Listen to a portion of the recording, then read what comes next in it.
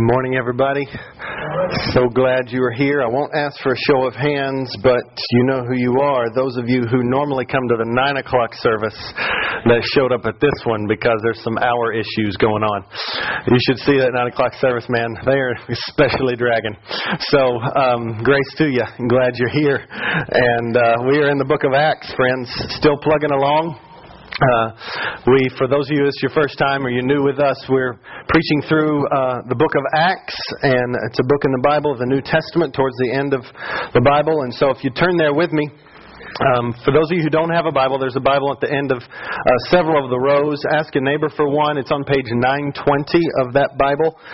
And if you don't have a Bible, we have Bibles that you can have if you'll go into the coffee room. We would love for you to take one of those Bibles home. There's no greater gift than the Word of God that we can give you that, and hopefully our love and presence that reaffirms what you would read. So we're in Acts chapter 11, and we're going to read verses 19 through 30. That's the whole passage for today, and so I'm going to read it in its entirety. Acts chapter 11, verses 19 through 30. The Word of God says this. Now those who were scattered because of the persecution that arose over Stephen traveled as far as Phoenicia and Cyprus and Antioch, speaking the word to no one except the Jews. But there were some of them, men of Cyprus and Cyrene, who, on coming to Antioch, spoke to the Hellenists also, preaching the Lord Jesus.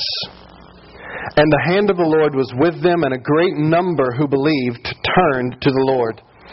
The report of this came to the ears of the church in Jerusalem, and they sent Barnabas to Antioch. And when he came and he saw the grace of God, he was glad. And he exhorted them all to remain faithful to the Lord with steadfast purpose, because he was a good man, that is, full of the Holy Spirit and of faith. And a great many people were added to the Lord. So Barnabas then went to Tarsus to look for Saul. And when he had found him, he brought him to Antioch. And for a whole year they met with the church and taught a great many people. And in Antioch the disciples were first called Christians. Now in these days prophets came down from Jerusalem to Antioch, and one of them, named Agabus, stood up and foretold by the Spirit that there would be a great famine over all the world. This did take place in the days of Claudius. So the disciples determined, everyone according to his own ability, to send relief to the brothers living in Judea. And they did so, sending it to the elders by the hand of Barnabas and Saul. Let's pray together. Father, we thank you. We thank you for your precious word. We thank you that these words are alive words, because your Spirit hovers over them and speaks to us through them. I thank you that whether we exactly feel you or not, the reality is that you are here. And you are here in a special way because we are gathered together as a people. You are in our midst. And I just pray that we understand that where the Spirit of the Lord is, there is freedom. And so, God, I ask that today you would set free. You would release the bondage to addiction, the bondage to bitterness and revenge. You would release the inability to tame the tongue and always struggling with anger, and you would release the struggles with anxiety. That, God, you would set us free. Free to not look at our trials as the primary thing in our lives, but to look at you as the greatest actor in our lives. To look at you as one of grace and to see you in all your glory and power. Lord, give us the freedom to see you clearer today. Set us free. I thank you so much that you are here with us. That is our hope. Jesus Christ, Emmanuel, you with us. And for all believers in this room, you've placed your Spirit within us that we might grow and grow more into that freedom. And for those who don't know Jesus today, I pray, oh God, that today would be the day that you give them eyes to see Jesus and truly set them free. So Lord, teach us, I pray. And I ask all this in Jesus' name. Amen. Amen.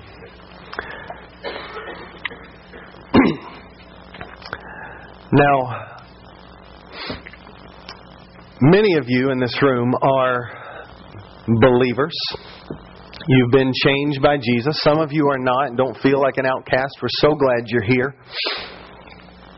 But when it comes to how your life was changed, some of you were changed because you went to some church service similar to this, and there was a guy who you might see as a professional who spoke the Word of God, and you were changed. The Word of God hit your heart, and you were changed. But that isn't the story for everyone. Some of you have the story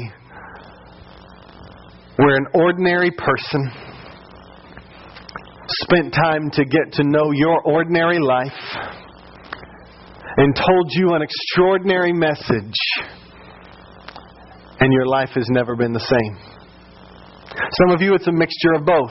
It's a sense of, hey, somebody poured into me here, another person poured into me here, and I just read the Word, and the Word of God changed my life. And some of you, I was in a service, and something changed. Some of you don't even know exactly when you were changed, but you know you love Jesus now, and that's what's important. No matter what it is, it's beautiful when we see ordinary people, quote unquote, and God does extraordinary change. And that's exactly what we begin to see here in the book of Acts. For the first time, it is explicitly shown to us that this church, now what is growing into the church at Antioch, was planted by ordinary people. They're not even named. Unnamed, ordinary people. People who were persecuted and treated poorly for their faith and therefore thrust out of Jerusalem, and now they find themselves in these multiple places because of either attraction to family or because of job markets or whatnot. Ordinary people like you and me sharing an extraordinary message, and lives have never been the same. And this is where I want us to meditate on today. This main idea, which is basically one sentence that will be unpacked throughout the entire time. And here's the sentence. By ordinary people, through His extraordinary Word, God grows His church to see grace, to mature through the gifts, and to be filled to overflowing with merciful generosity. We're going to unpack this. The sentence will be up there regularly. But we're just going to go piece by piece by piece and watch how this text begins to explain and show this sentence to be true. By ordinary people, through His extraordinary Word, God grows His church to see grace, to mature through the gifts, and to be filled to overflowing with merciful generosity. So let's begin. Verses 19 and through 21 is where we find this first main idea. By ordinary people, through His extraordinary Word, God grows His church. Now, we got to understand, just like any good story, and this is a true story, of course, story of history, a story of many of our forefathers. If you're believers, you see kind of your forefathers' story, forefathers of faith. But as you read this is a book, and this doesn't just come to us out of nowhere. There's this expectation that was crafted in our hearts in the very beginning. Acts chapter 1, verse 8. Jesus tells the people as they're waiting for the Holy Spirit to come and fall upon the people, He tells them, you are going to be my witnesses. That's going to be your identity. A witness, a missionary, one who takes the good news. You'll be my witnesses from Jerusalem to Judea to Samaria and to the ends of the earth. And now the book of Acts just shows how that promise is being unfolded chapter after chapter after chapter. such that when we come to Acts chapter 7, we see the gospel goes from Jerusalem to Samaria, because in Acts chapter 6, 7, and 8, all of a sudden you see Stephen, a man full of the Holy Spirit and wisdom, this beautiful example of how God has changed life. He gets and he speaks a powerful word, and the religious Jews, those who were ruling of the day, they hated it and they killed him. And it led to this persecution of the church that sent people scattered all throughout the region. And that's what verse 19 is reminding us of. Verse 19 says, "Now those who were scattered because of the persecution," it's throwing us back to Acts chapter 8, verses 1 and verse 4. That this church was strong in Jerusalem, and yet because of the persecution, they've been scattered. And they were scattered, Acts chapter 7, to Samaria. They were scattered, Acts chapter 9, to Judea. And now we see them scattered into areas beyond Judea, to an area called Syria. And we begin to see, as we saw last week, that the gospel is beginning to grow to the ends of the earth. And so we see where they travel to.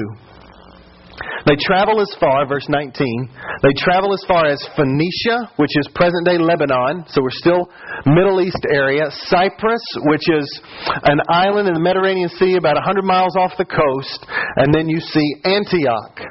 Antioch was the third largest city in the Roman Empire. Only Rome and Alexandria outpopulated it. There was about 500,000 people in Antioch.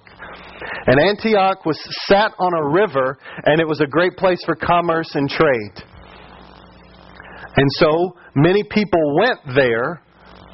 Even these persecuted Christians went there because they needed to get a job. And it was these ordinary people searching for a job, find themselves in Phoenicia, Cyprus, and in Antioch. And what do? It says here that they speak the word to no one except the Jews. That's following the example of Jesus. He began to speak the word to the Jews. The Jews began to reject it, and so the gospel said that Jesus said the gospel was going to go beyond this to all the peoples, all the ethne of the land, going to go to the ends of the earth. But there were some who weren't content to just speak it to the Jews.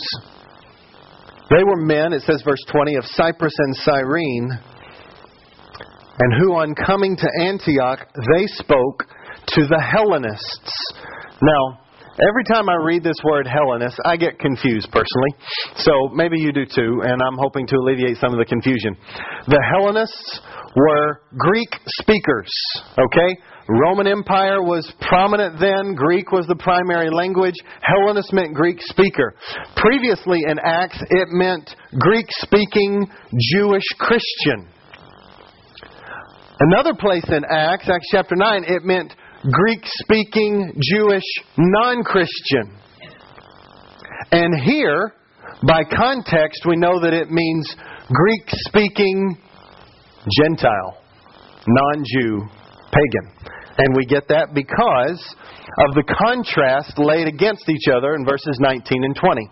Verse 19, they spoke to no one except Jews. But, contrast, there were some men, probably Hellenistic Jews, that was Greek-speaking Jews, who knew the language, and they go to these Hellenists, that is Greek-speaking non-Jews, Gentiles, and they preach the Lord Jesus. And what happens?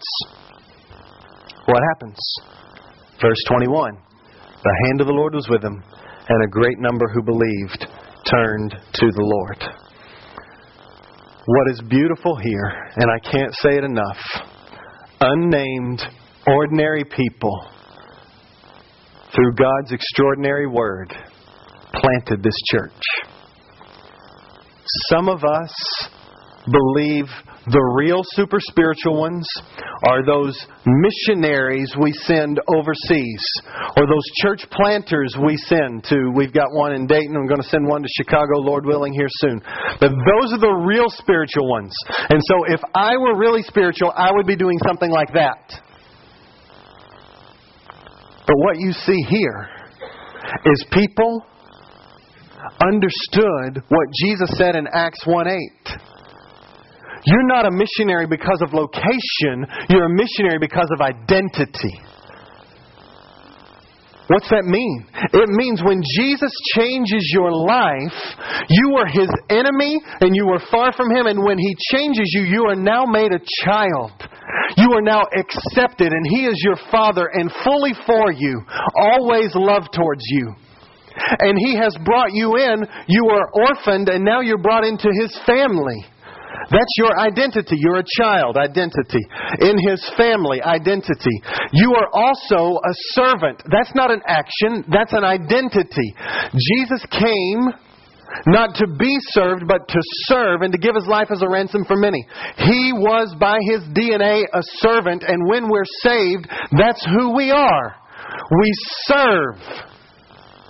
And by our DNA, changed by Jesus, we are those who not only soak up the Lord, but we give Him away.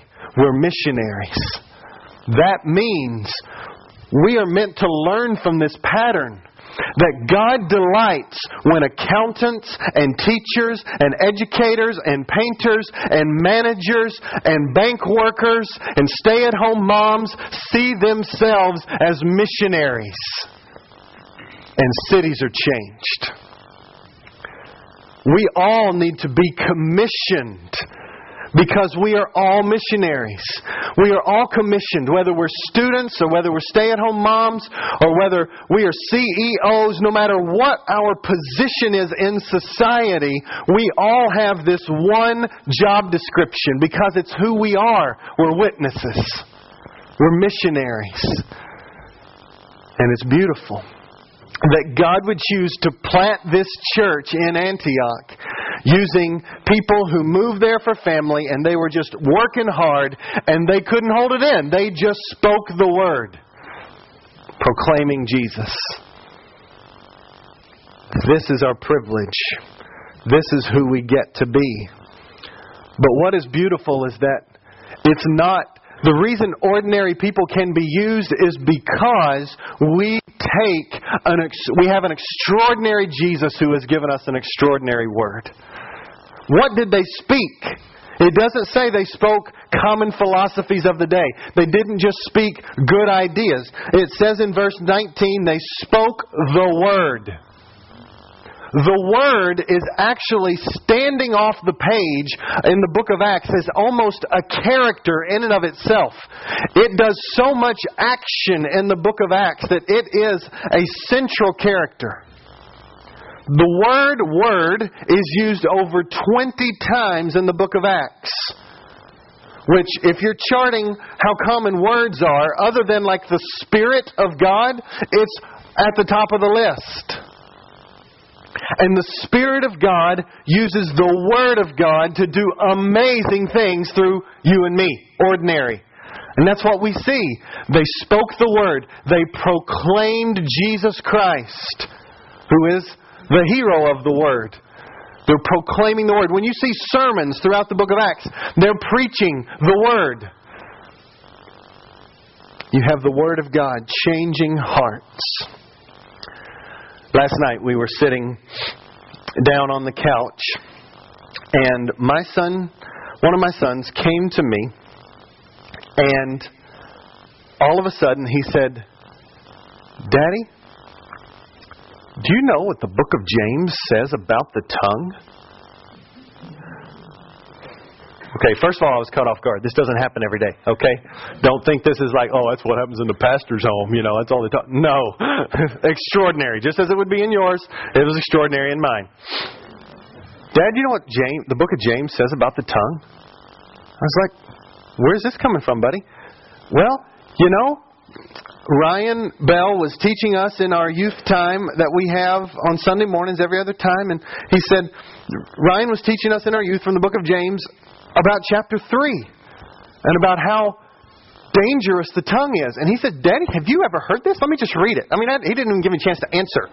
He just said, "Let me just read it." And so he just starts plowing through James chapter 3 and about how dangerous the tongue is, and about how something so small, like a spark, can set a whole forest ablaze, and how a little rudder on a ship can turn a whole ship. And he is saying the tongue is said it can't be tamed. It's dangerous. He says animals can be tamed, but the tongue can't be tamed. And he was like, Dad, I never realized this, of how dangerous my tongue is. And I was like, yes, he's getting it. But no, I didn't, because I was really so caught off guard. There was this sense of, yes, my tongue is that dangerous. And he just began to talk. And what was beautiful, for technology and all of its potential vices, he has an app on his little iPod. And you touch it and it gives him tons of cross-references. And he can touch it and it gives him more cross-references. So he's going, hey, look at what Proverbs says. And look at what this says. And all of a sudden we're all over the Bible learning about the tongue. And he was just like, Daddy, this has helped me so much. Thanks. I didn't say a word. This has helped me so much. Thanks for the time, Dad. And I was like, thank you, son. It was good. It was good to just, we went for 40 minutes. We've never done this. But it just reminded me of the beauty and the power of the Word of God. That it hit his heart. And he knew that his tongue was a dangerous thing. So we talk, well, how is the tongue tamed? Because the Bible here says it can never be tamed. That's right. It can't be tamed unless the Spirit of God comes in and changes the heart. And it is His power and His power alone that can tame this dangerous tongue. And to see that God is at work. And let's just follow the track, right? The Word of God, shared through Ryan, helped his heart. He read the Word and was so excited about it, he shared it with me. And now I share the Word with you. And I know at least one person is going to be helped in thinking about how dangerous the tongue is and how we can use it to build up by the power of Jesus rather than to tear down. And you're going to be changed. And you're going to share it with one other person. Or you're going to study it yourself. And you see the ripple effects. And all of a sudden a church is planted in Antioch. They spoke the Word. And the Word didn't lay dormant. The Lord was with them. The Lord took His Word, and it hit heart after heart after heart after heart. And all of a sudden, a great number were added because they couldn't keep it inside. That's how ordinary people are used. Because we have an extraordinary Jesus who's made Himself known to us in His extraordinary Word. That's what we take to our dear friends. And that's how God grows His church. He grows His church. A great number believed and turned to the Lord, it says in verse 21. That is repentance and faith being described. Believed is faith. Turned to the Lord is repentance. For all of you in here that are not followers of Jesus, or you've done the religious thing all your life. You've gone to church, but you don't have a relationship with Him. The understanding that you cannot do for God and then be accepted, but you realize you can do nothing and He has done everything, and now you trust in His work. You trust in His death on your behalf, all your sin placed upon the shoulders of Jesus. He took our punishment so that we are sheltered from it, so that we might have a relationship with Him on this earth and be with Him forever. We have to trust in His sacrifice and turn from our sin and say, Jesus is better. That's salvation. And it's open to anyone who says, I cannot change myself. I need Jesus' death in my place. That is the cry of every human heart deep down, but they don't articulate it because we suppress the truth and we turn away from these things. And the call right now is don't turn away. Come to Him. All who are weary and heavy laden, He will give you rest. He will set you free. He will change you. It's not your attendance. It's not your giving. It's not your family's track record. It's not how good you are throughout the week. It is, do you see that Jesus is your everything? That's salvation. And it can be for you, just as it was here. The hand of the Lord is with us this morning. He promises to be with us. And we pray that many would believe and turn from their sin. But now we begin to see something unfold. Verse 22 through 24 shows us this second main idea, that by ordinary people, through His extraordinary Word, God grows His church, and now they grow His church to do certain things. To see grace is what we're going to see right here. Verse 22 through 24. Now the report of this, verse 22, the report of this came to the ears of the church in Jerusalem. And they sent Barnabas to Antioch. Now, before we move forward, I want us to make sure we highlight this understanding of the word church here. Church is used to describe, and it's a unique use in the book of Acts, meaning it's only occurred one other time, that this church means the gathering of believers in Jerusalem. So now church is being defined by a geographical entity. Because when you go to verse 26, this group of new believers that have just been stoked in their fire for Jesus, they're now called the church. I'll show it to you, verse 26. For a whole year they met with the church and taught a great many people. What's important about this is the two things. One is that it is right and good as the gospel spreads to talk about local entities of believers as different churches. Treasuring Christ Church and Vintage 21 Church and Vision Church and Imago Dei Church and Christ the King Church. These churches in our city that we love and hold dear, and many others that I could have listed. These are wonderful expressions where people are committing themselves together in common vision and values to extend their lives to reach a people and to also work together, which is why we are in church planting networks, and I regularly meet with other pastors because our churches work together to advance the gospel in our cities.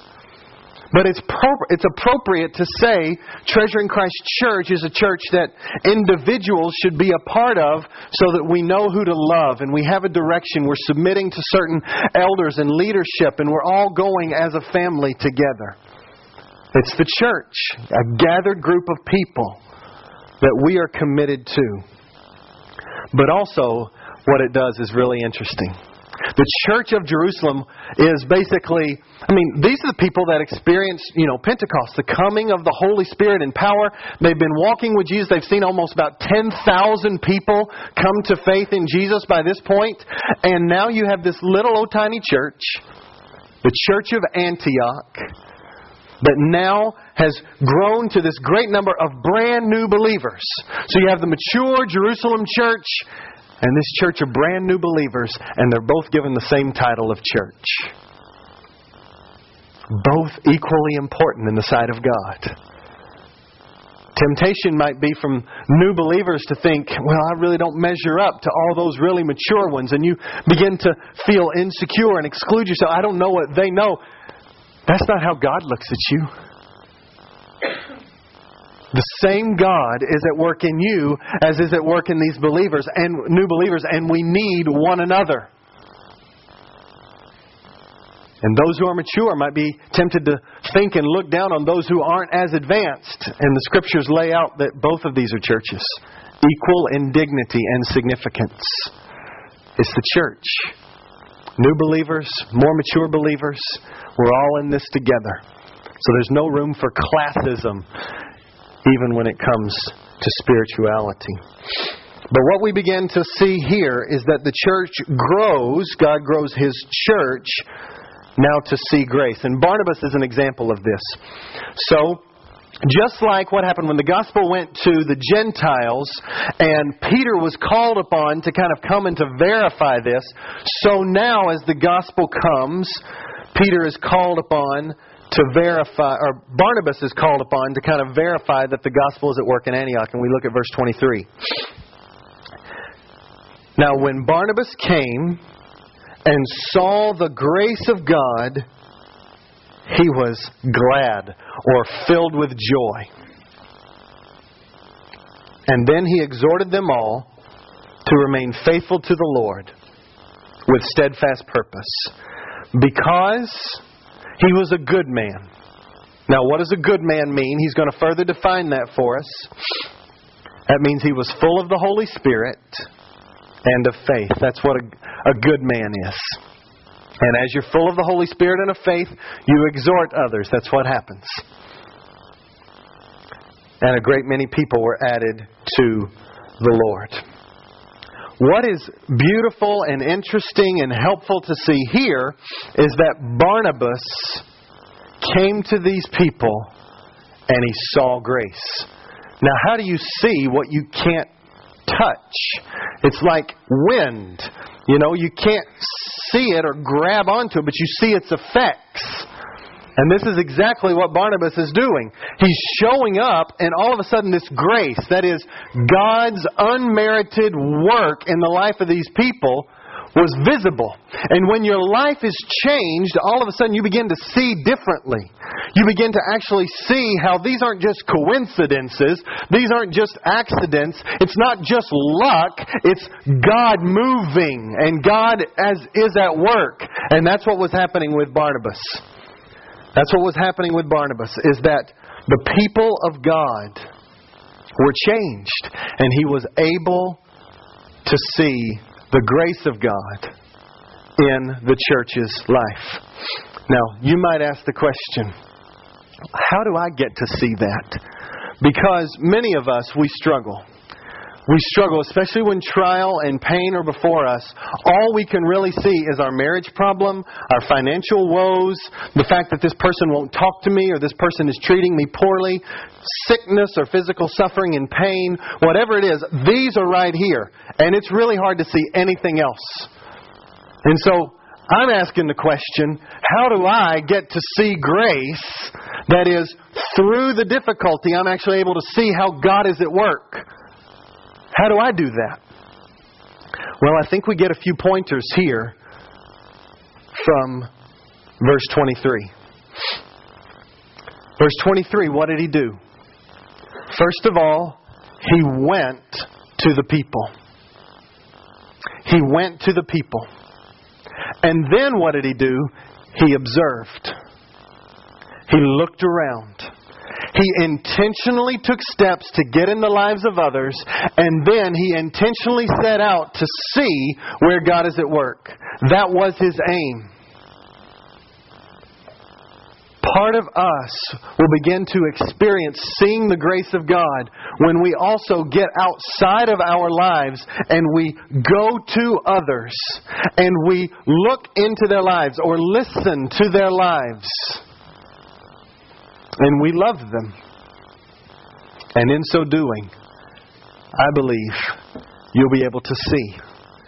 You'll grow in seeing grace. When you begin to see the lives of other people.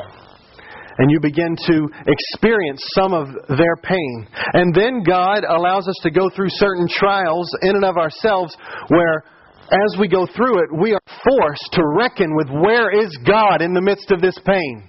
Where is God in the midst of this trial? And you get to see Him better. Personally, in my life, there's been in this church too, there's been a major season of a lot of people relocating. That is, being up and moved because of certain situations, or having home remodeling, or getting a new house, or moving here and there. And as people would share that with me, I could imagine at least a little bit of the difficulty that is. But, you know, it meant, let's say, this much to me of what they were going through. And now I'm moving myself. And now I begin to see, you know, when you relocate and move, there's a lot of temptation for anxiety. There's like, you're dealing in numbers that you never deal in. And you're having to think about your finances in some really intense ways. And you're asking, will the Lord provide for me here? And then you're trying to think about the The whole moving scenario. Okay, well, can we really close on this house at a certain time, and can we get into another house? Or will we find another place to rent or whatnot? And you're just constantly thinking through. And then if you're moving homes, you're trying to work out the closing of one house, and then can you not have to move twice? And then if you have to move twice, then you have to figure out, where can I live for this season while I'm in the in-between? And all of a sudden it's like anxiety. You just experience all kinds of stuff.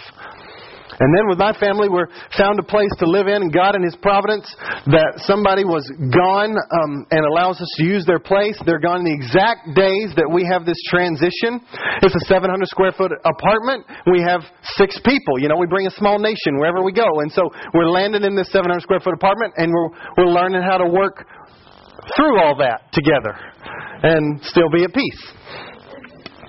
And it's worked great. God's been really kind. But all I'm saying is when we went through this experience, I now promise you that my compassion and therefore my ability to see how God's grace sustains you is going to go from this amount to this amount because of some of the trial, some of the difficulty, some of the inconvenience that I've gone through. And friends, that's what's meant to happen in your life. Some of the struggles that you go through are designed by the Lord so that you might be able to actually not only see the grace of God more in your life, but also see the grace of God more in that other person's life. That they didn't give up on faith when they went through this trial.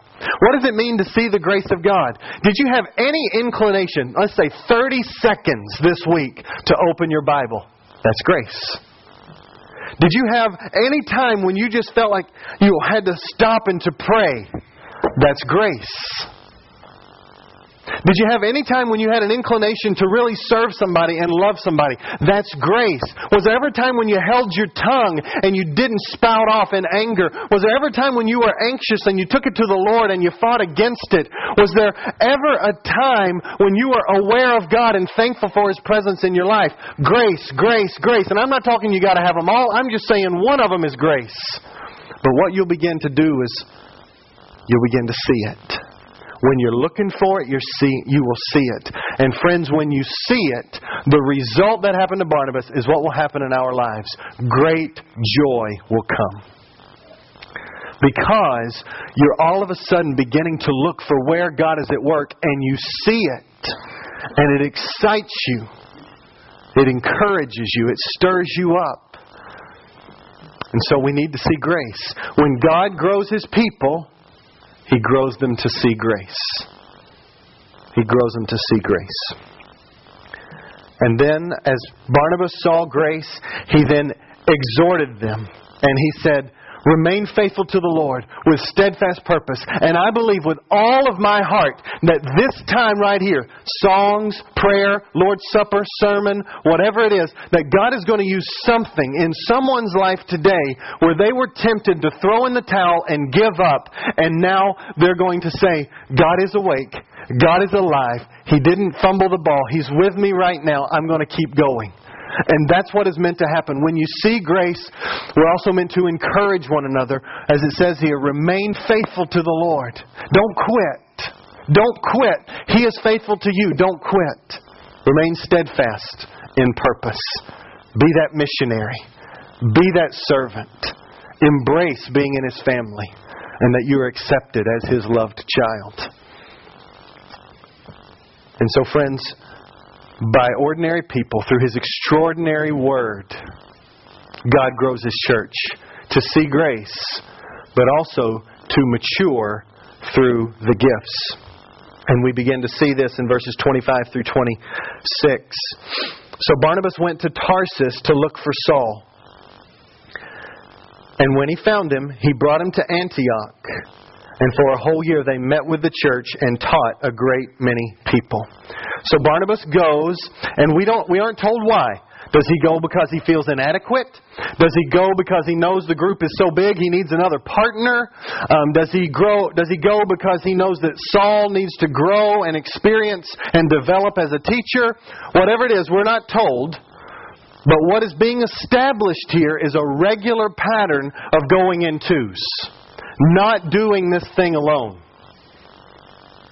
And so Barnabas and Saul, together, gifted by the Holy Spirit to teach, they spend time with these ordinary people who work jobs, and in their off time, they gather together to learn from the Word of God. Just like in Acts chapter 2, when they devoted themselves to the apostles' teaching, that's exactly what was happening here. For one whole year, it was worth Barnabas and Saul committing their lives to Antioch. And the beautiful thing is, it is the Church of Jerusalem and the Church of Antioch that become these church-planting, missionary-sending hubs of the early church.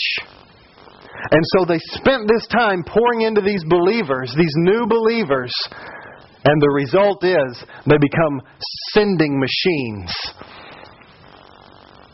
And they send people out and plant churches regularly. But for a whole year they met with the church and taught a great many people. Because teaching the Word of God must be a primary diet of the people of God. And that's why we do what we do. That's why the Word of God is central to what we do here on Sundays, but it goes way beyond that. That's why we had a women's seminar where we taught on patience and we talked to each other about God's Word around patience. And that's why we have 22 men that went away on a camping retreat to learn just what God's Word says, at least in part, on manhood. And we're hoping to extend that over these next 6 to 8 weeks. And you'll hear more about that soon.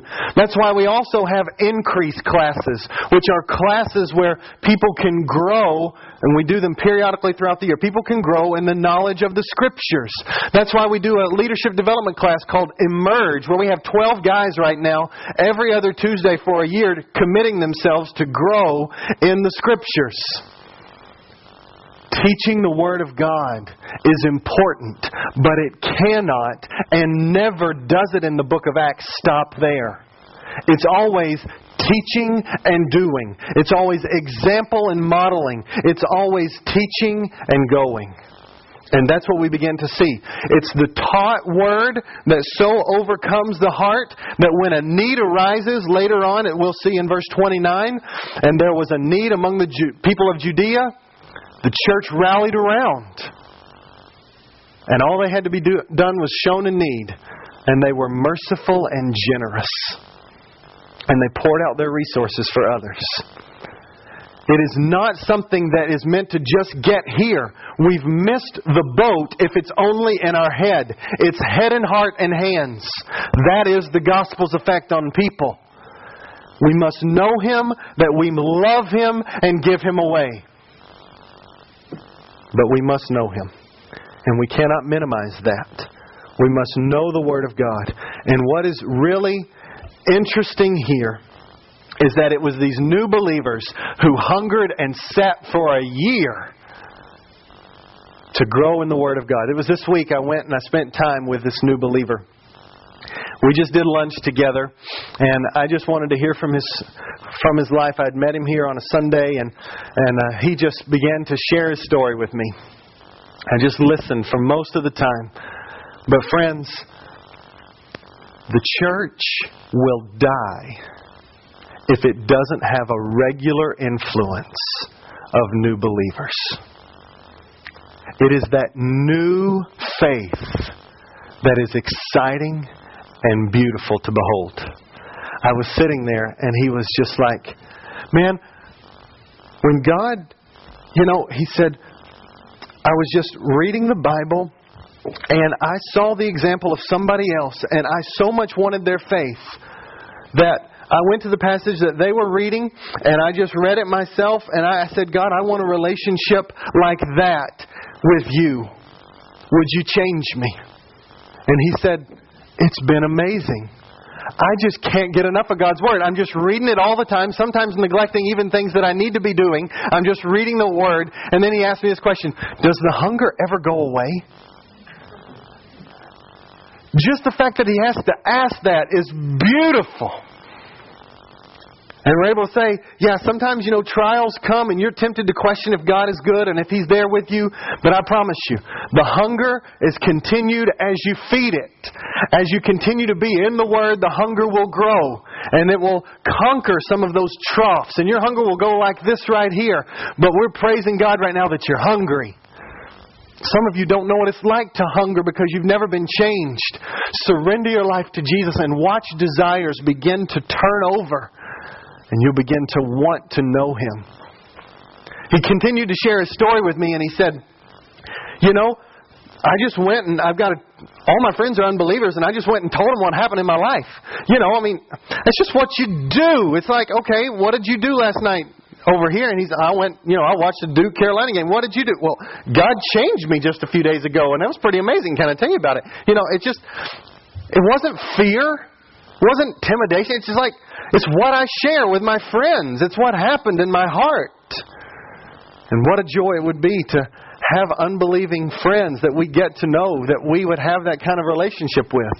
They tell us about their business deal, and you talk about what's going on at your work, and they tell you about something in their life, and you tell them about when God has changed your life. It's beautiful because he was beginning, and then he was like, but what do I do when these people, my unbelieving friends, when they don't when they do things that I don't really like, and all of a sudden now they're doing things that I don't feel very comfortable with. And it's wonderful to see these questions come up. And frankly, it's refreshing because many of you are asking similar questions, but you're too afraid to ask it because you feel like you're in the mature camp and you can't ask questions. Hogwash. We need to be question askers. We need to be humble to talk to one another. And he said, before I was turned to Jesus, I tried to handle everything on my own. And just the fact that I'm sharing with you right now, he said, is just an amazing thing. Because I realize how much I need other people. It's the Spirit of God at work. And that's what was happening. These new believers, so hungry, set themselves under the Word of God. But it wasn't only new believers. There was something else that was remarkable. And look at the end of verse 26. And it says, in Antioch, the disciples were first called Christians. Do you know why? Because in the Roman Empire, it was clear. These are the Jews. These are the Gentiles. They don't like each other. They have their different religious kind of goings on. But now what is happening is you have rich and poor together, Jews and Gentiles all together, and they have no idea what to call this group of people that are loving each other and loving the Roman Empire. They don't know what to do with them. So they create a third race. They create a third category because they don't know what to do. It's those who follow Jesus. That's the category. The little Christs, Christians. They had to be called something because they were so remarkably out of step with that culture. It was a multi-ethnic, multi-economic group of people that loved Jesus with their heart and gave Him away to others. What do you call them? We'll call them little Jesuses since I like Him so much. It's this sense of Jesus is not content with the church staying among one group of people. And He shines really brightly when the church begins to have diversity, relate, and harmony. When blacks and whites and Hispanics and Asians, we come together under one umbrella called Jesus, and we worship together and we learn one another's cultures and we work through differences, but we don't split up because of those differences. We're unified under the cause of Jesus and the cause of love, and we go out together. What are they going to call us? Christian has been so watered down in the Southern culture that it means very little today. But in this text, it meant something. It meant they stood out so remarkably that we got to call them something else because we don't have a word for it. They're little Jesuses, little Christs. Oh, friends, that we would stand out that remarkably, both in who we are as a people and how we love as a people. And so, by ordinary people, through God's extraordinary Word, God grew His church to see grace and to mature through the gifts Not only the gift of teaching, the reason gifts plural is that we actually see another gift exercise in verse 27. Now in these days, prophets came down from Jerusalem. First time the word prophets is used this way, it's used in the plural, and they come down, and this is what is beginning to be seen throughout the New Testament. Old Testament prophecy was if you said a wrong word, you'd be stoned and killed. This kind of prophet was in the same vein. They said words of warning and rebuke. They said words of comfort and consolation. There were even times when it was a word of prediction, but it was, and here's one definition of prophecy in the New Testament, Spirit-prompted, Spirit-sustained, Word-rooted, rooted in the Word, but it's fallible speech and it has to be tested. Sometimes it's right, sometimes it's wrong. Here in this case, it's not wrong. And it is predictive in manner, but that's not what you see regularly throughout the New Testament version of prophecy as you look at it in 1 Corinthians, etc. It can be words of encouragement and words of consolation, words that accord with Scripture, that build up. And we encourage people, if God presses something on your heart, that you might come to one of us pastors and just say, God, I feel like He's put this verse on my heart. I'd like to share it right now. Or this is something, and we can discern if this is the right time or whatnot. But I tell you, the Lord did that in my heart last week. And I look back on it, and I think in the first service it was probably from the Lord. And I didn't follow it. We were singing a song, God of this City. And I knew where the text was going. Travis was preaching, and I knew that it was going to be a text on the gospel extending to the nations. And my heart was just burdened that God does work, not only among the nations, but He is at work to save people right here in this city. And what came to my mind was, I should go up there and I should just encourage people, get one name in your mind. One name in your mind. That God might use you to take the gospel to and work in their lives. Because our God is at work in this city. And He wants to use you. And you know what? I did nothing with it. Here's what the self-talk was. Sean, you talk all the time. They hear you all the time. They don't need to hear you again. It was, Travis is preaching. He's got a great word. It's going to be fine. It was, is this really from you, Lord? I don't know. Well, I don't think the devil, in hindsight, I don't think the devil really wants you to be praying for people to come to faith in Jesus. But, that was hindsight, not right in the moment.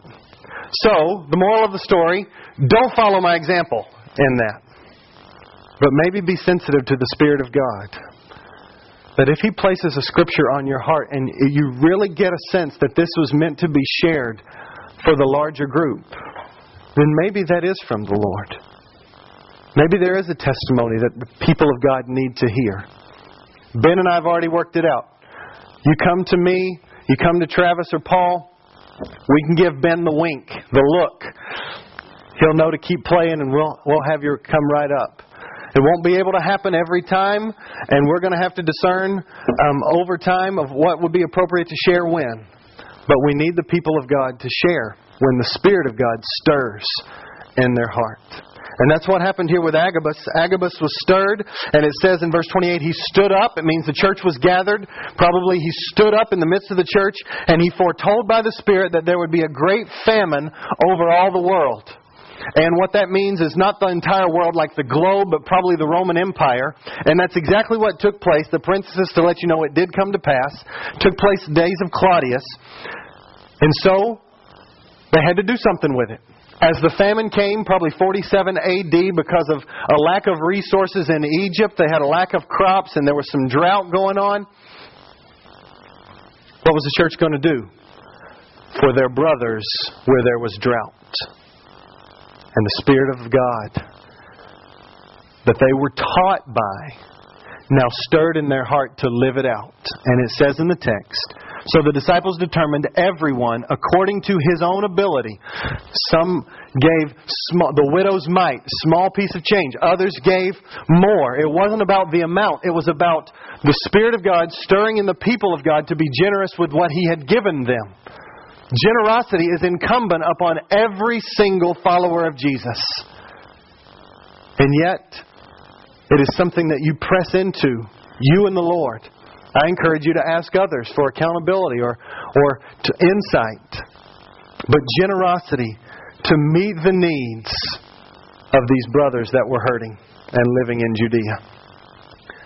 This was the final phrase of our sentence, where God filled them with overflowing, merciful generosity. That's what He did.